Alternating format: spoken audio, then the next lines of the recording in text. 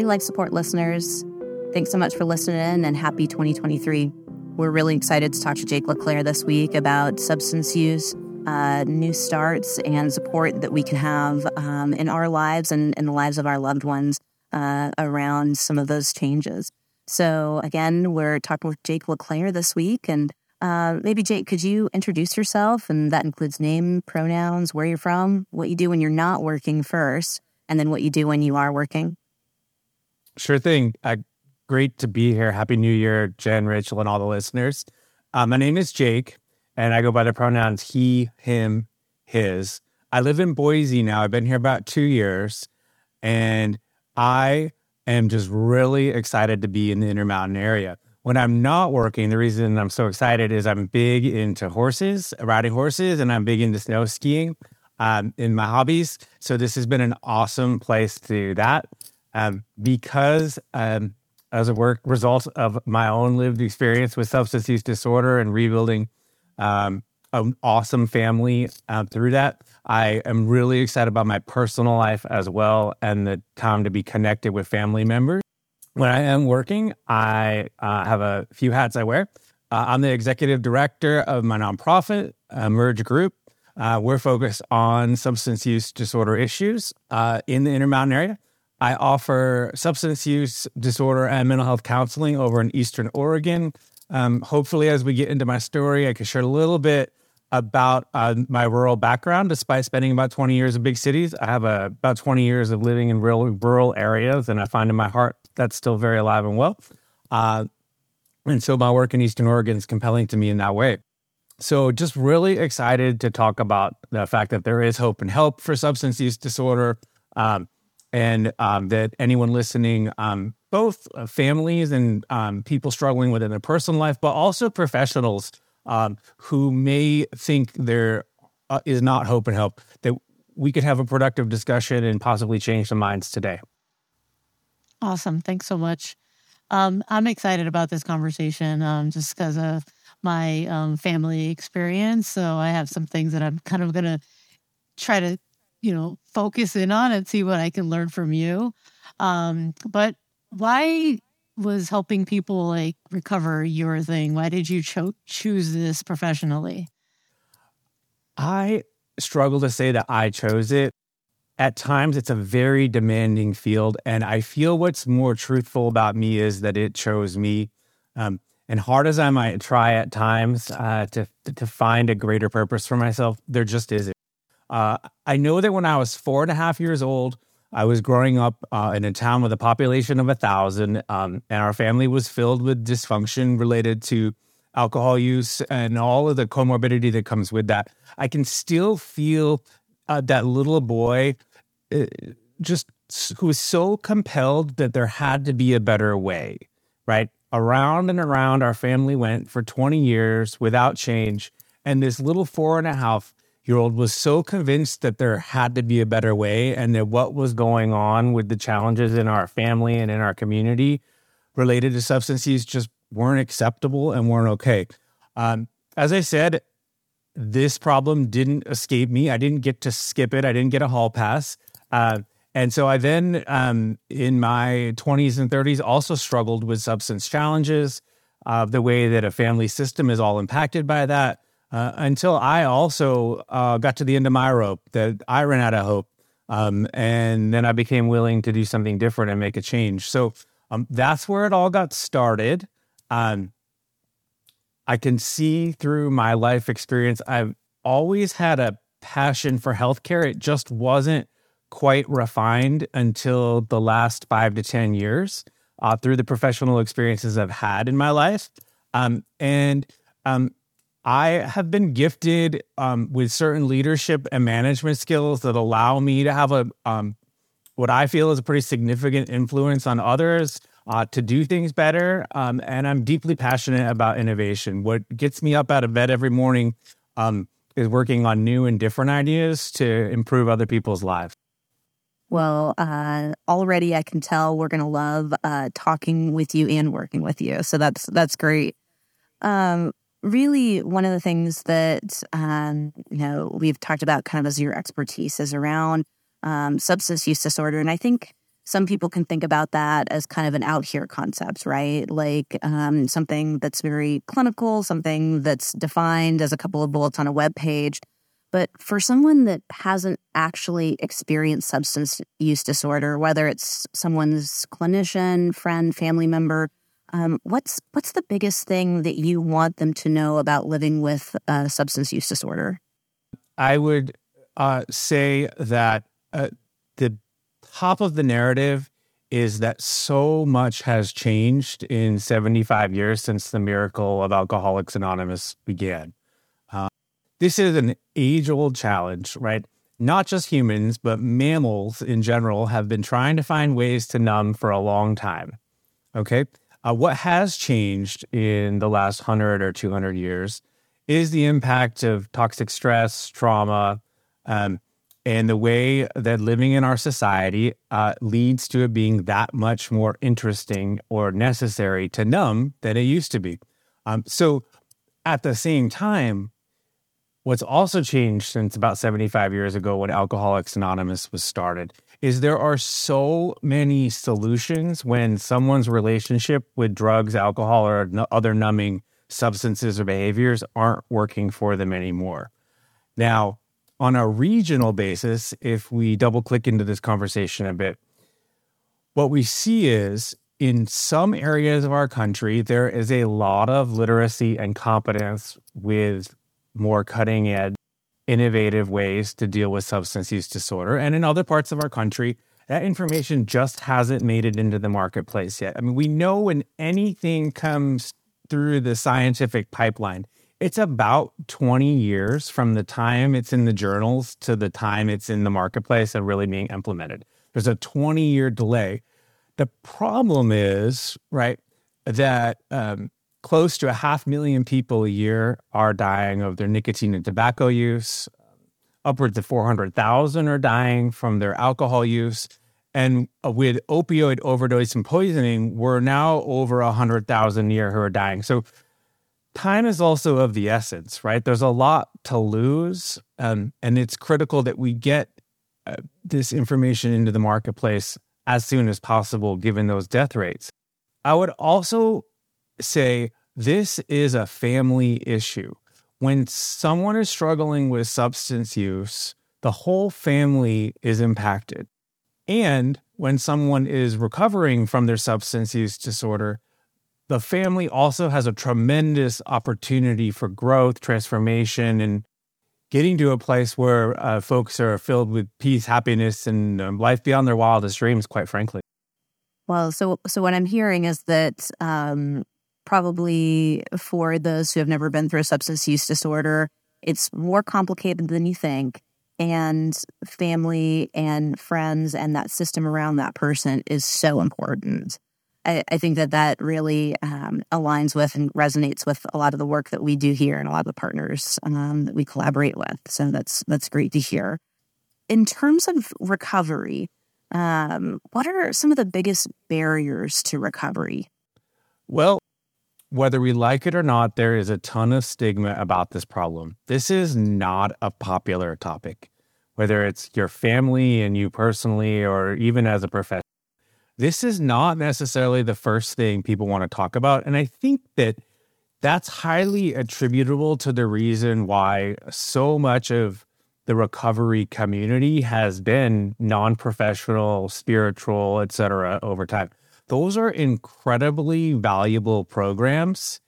It's just that now we have an opportunity to marry up healthcare and professionally oriented programs with them. So if you haven't gone through it, what I want to emphasize today is the importance of engaging professional care.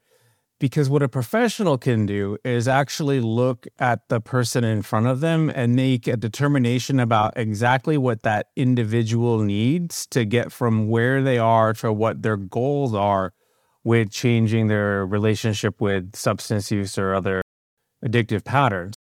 Where I think a lot of people get stuck is when they're talking with a non-professional. Now, maybe that's a well-meaning family member. Maybe that's even an uncle who has had an amazing recovery journey. They're only getting one person's version often of a way to change your relationship with your drug use. But the reason I advocate for getting with professional help is that a professional is able to bring all of the options to the table so that someone's goals can be matched up with solutions. So, I mean, when I was saying about my family, like I know that there's been family members that have struggled and everything went well, and they like, I don't know if there was personality reasons that they were able to succeed and still be sober for so many years. But then there are others that just couldn't get off of that. So is there what's the best way that we can support for recovery, like the family members and such? Or is it on the individual themselves? Because I feel like it's so weird to see that, like, some people succeed very easily, and easily, I don't want to say that because I'm sure there's struggles, right? But then others just keep falling off the wagon, if you will. I get it. I love that you brought up the family component, Jen. Thanks for going there. And it sounds like you've experienced this firsthand quite a bit. What I would say is, to your question, probably a little bit of both. If the person struggling with their substance use doesn't have the opportunity to take accountability and responsibility for their own struggle because the family is breathing for them, that's going to be a continuous challenge for that person. And so I think part of the narrative over the last 100 years has had a lot to do with like, it has to come with a catastrophic rock bottom, right? Homelessness, losing everything. No, not exactly. It requires enough of a bottom for the person struggling with substance use for it to get their attention. And those can often, with the proper engagement, come way sooner than a catastrophic bottom like losing everything. And so the main solution for the family is becoming comfortable with what they will say no to. And what they need to say no to is anything that is supporting the addiction's ability to continue its destructive path. Now, I think at the same time, it's important to get a little nuanced here and emphasize that they also must critically offer their unconditional love of the person struggling at the same time. Because I think we get it, it's very traumatizing, right? It becomes this or that. I can either be all tough love. It's hard for the person to figure it out, right? Like, I need to help them, so I'm giving them unconditional love. So yes, but really we should be saying no. So I think that's where I see the differentiating factors. Like, you can still give them unconditional love, but you have to say no at the right times, I guess. Yeah. Absolutely. An example of that, let's take a family who has dinner each Sunday, okay? That's a very beautiful opportunity for everyone to feel connection. And let's say someone in that family is struggling with substance use. Let's say their substance use has escalated all the way to fentanyl use, which, by the way, is an opioid. I'm finding that people in the Intermountain need to be educated. Fentanyl is an opioid. What I would suggest about that scenario is that the person struggling, the way to show the unconditional love is that the person struggling with a substance use is absolutely invited to that dinner. That's the way to express the unconditional love. The way to set boundaries and start saying no to the substance use disorder is to decide what the expectations are of that person if they want to attend that invitation, right? Can they come if they're under the influence? Who can they bring? How can they behave? Maybe they can come under the influence, but certain expectations by the family are there about their behavior. And the key is, this is the really hard part for a lot of families, the key is for the family to start learning to communicate that clearly, assertively, consistently, the consistency, so that the addiction starts to listen to the fact that it's being told no, but the person who's struggling starts to get the idea that they are still unconditionally loved and welcome. I think that that's super helpful and helps explain, there's so much nuance. It seems like if you try to interpret this into your own family, right, there's complicated personalities, there's complicated dynamics. And so I think hearing that balance between love and boundaries is so critical and an awesome framework for thinking about this. I think one of the other areas that can feel, for lack of a better word, really black and white for some folks and can be kind of a hot button issue is abstinence around substance use disorders. And so I'll ask you, what do you think about abstinence-only programs? And then what does the data say about abstinence-only programs? So I'm super led by the data. I feel it is my responsibility to represent what the science says. And we could have an offline conversation about my personal opinion. I want to say a few things. The research out of Stanford a few years ago says that Alcoholics Anonymous has helped the most number of people with the most amount of help.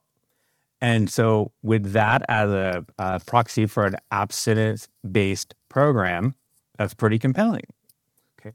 But the data also says that if we are going to go forward in the modernization of dealing with substance use disorder, we have got to do a better job of meeting people where they're at with goals that they are willing to work on.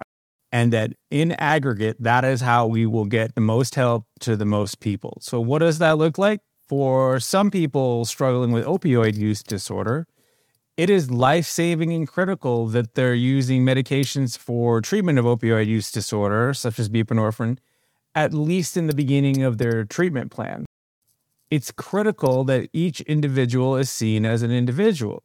I would also say we must move from treating all substance use disorders through a pair of glasses as if they are alcohol use disorders to a world where we do recognize the individual differences in substance-specific disorders so that we apply specific interventions and treatment plans based on which substances are involved, right? So, for example, folks with stimulant disorders, that's people who use drugs like methamphetamine or cocaine, they tend to lack awareness of even having a problem, okay?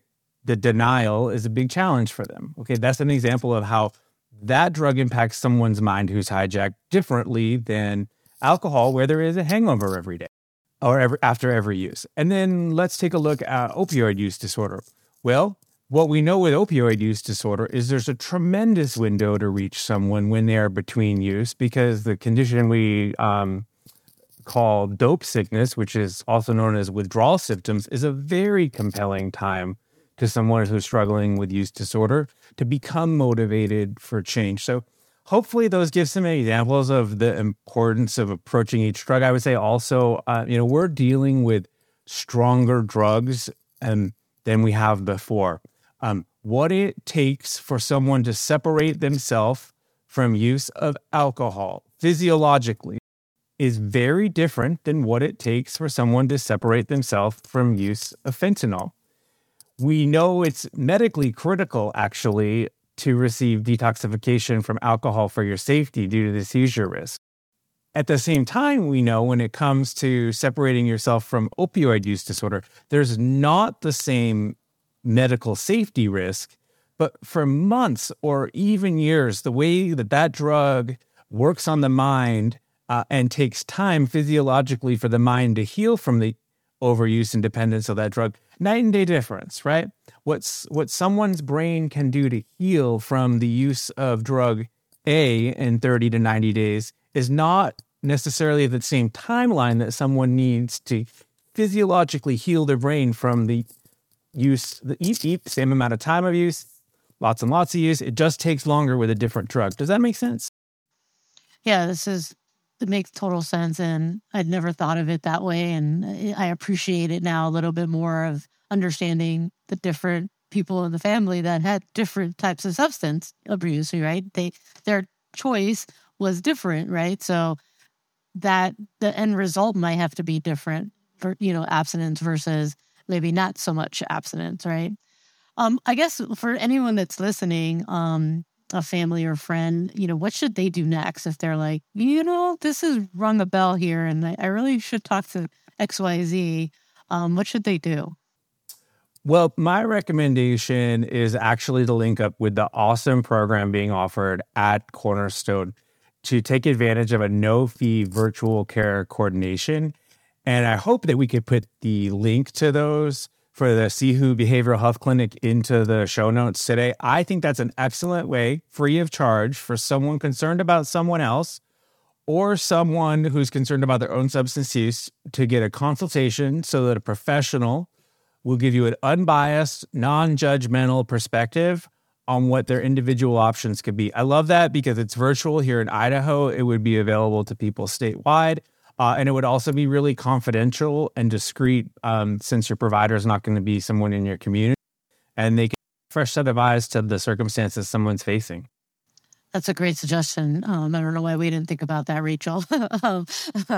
But we can definitely work that link at the bottom of the video. So thanks for that suggestion. I guess, what would you say to someone listening who might be struggling with it, substance abuse disorder now? I think specifically in our region, in Idaho, in the Intermountain, one message that really needs to make it out there for the person who's sitting there with their own substance use struggles is there is hope and help. In our rural environment, what I'm finding and learning is there tends to be a belief that change is not possible with drug addictions or substance use disorders, that it's always going to be this way. I think we have to kind of back up and just start with changing the narrative that change is possible, that a few of us who are recovering out loud and publicly are examples that change is possible. And if you like the idea of your life being a little more like this and a little less like how it is right now, it starts with just letting it soak that change could be possible. Jake, do you mind if I ask you a question that's not on our list? That'd be. It's really wonderful to hear you kind of weave together what the data says, what clinical best practices are, and your experience. I think that's just really incredible and powerful for people to hear, whether they're part of the support system or somebody living with substance use disorder. Can you talk about the power of working with or connecting with somebody who has lived experience living with a substance disorder, whether it's in your experience or the data or a little bit of everything? The data says that what we call professionally, at least, a warm handoff. When someone with lived experience is brought, for example, to your bedside in the emergency room when you've had an overdose, and that person who we're calling a peer, who is a professional, but that person also has a lived experience and becomes involved in your life, what the data says is there is a 26% improvement in the outcomes. That's interesting. The thing about and the beauty about involving a peer is that it does tend to be a more vulnerable and relatable experience for both of them, both the person who's in crisis and the peer whose calling has been to provide services to people in crisis. What do I mean by that? Well, an effective peer is going to probably start the conversation with like, hey, do you want a cigarette?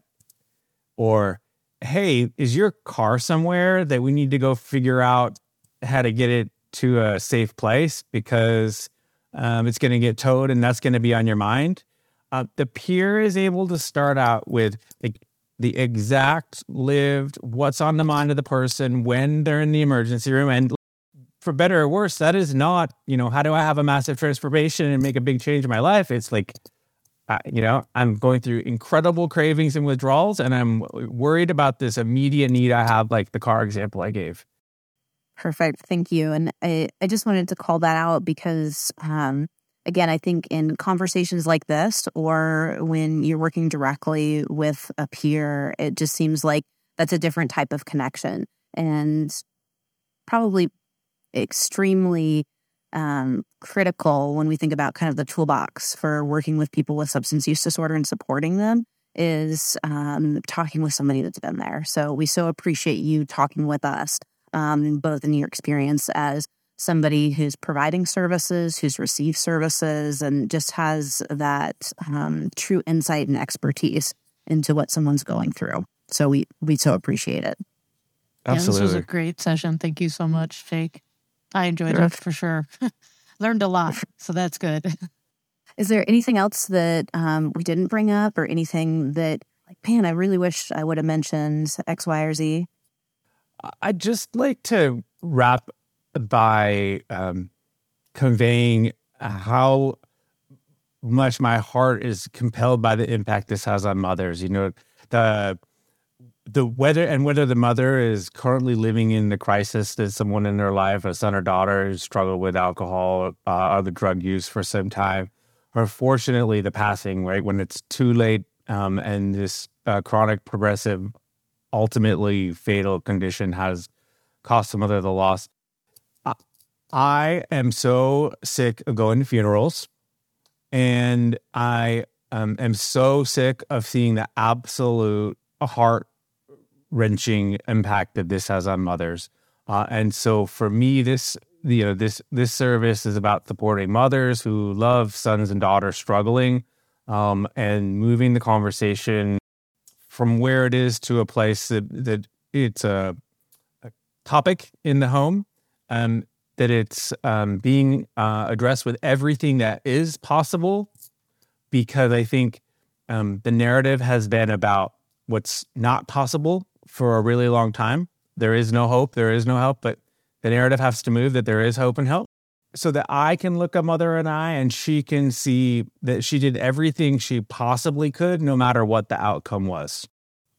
Thank you for that. I think that, again, when we talk about systems around people, a lot of times at CU, we talk about the clinical services and your primary care provider in your hospital. But I think that really you're getting to the heart of it, and that people can be patients, but people, probably more than patients or clients, are parts of families and parts of those types of systems. So I really appreciate you highlighting that and reminding us to think about the people that we work with and serve, and the people that live in our houses that way. So we so appreciate the conversation, Jake. Thank you so much for talking with us, and thank you to our Life Support listeners for listening in this week. We'll definitely link to some resources in the show notes. So feel free to click on those links, check it out, and then also to visit the care consultation line. So thank you so much again. Thanks for the opportunity to talk with you. Thank you. All right, everyone. Thanks for listening in. Be sure to like and follow so you don't miss out on new episodes every other Thursday. And remember, support each other with some additional life support. Thanks for listening.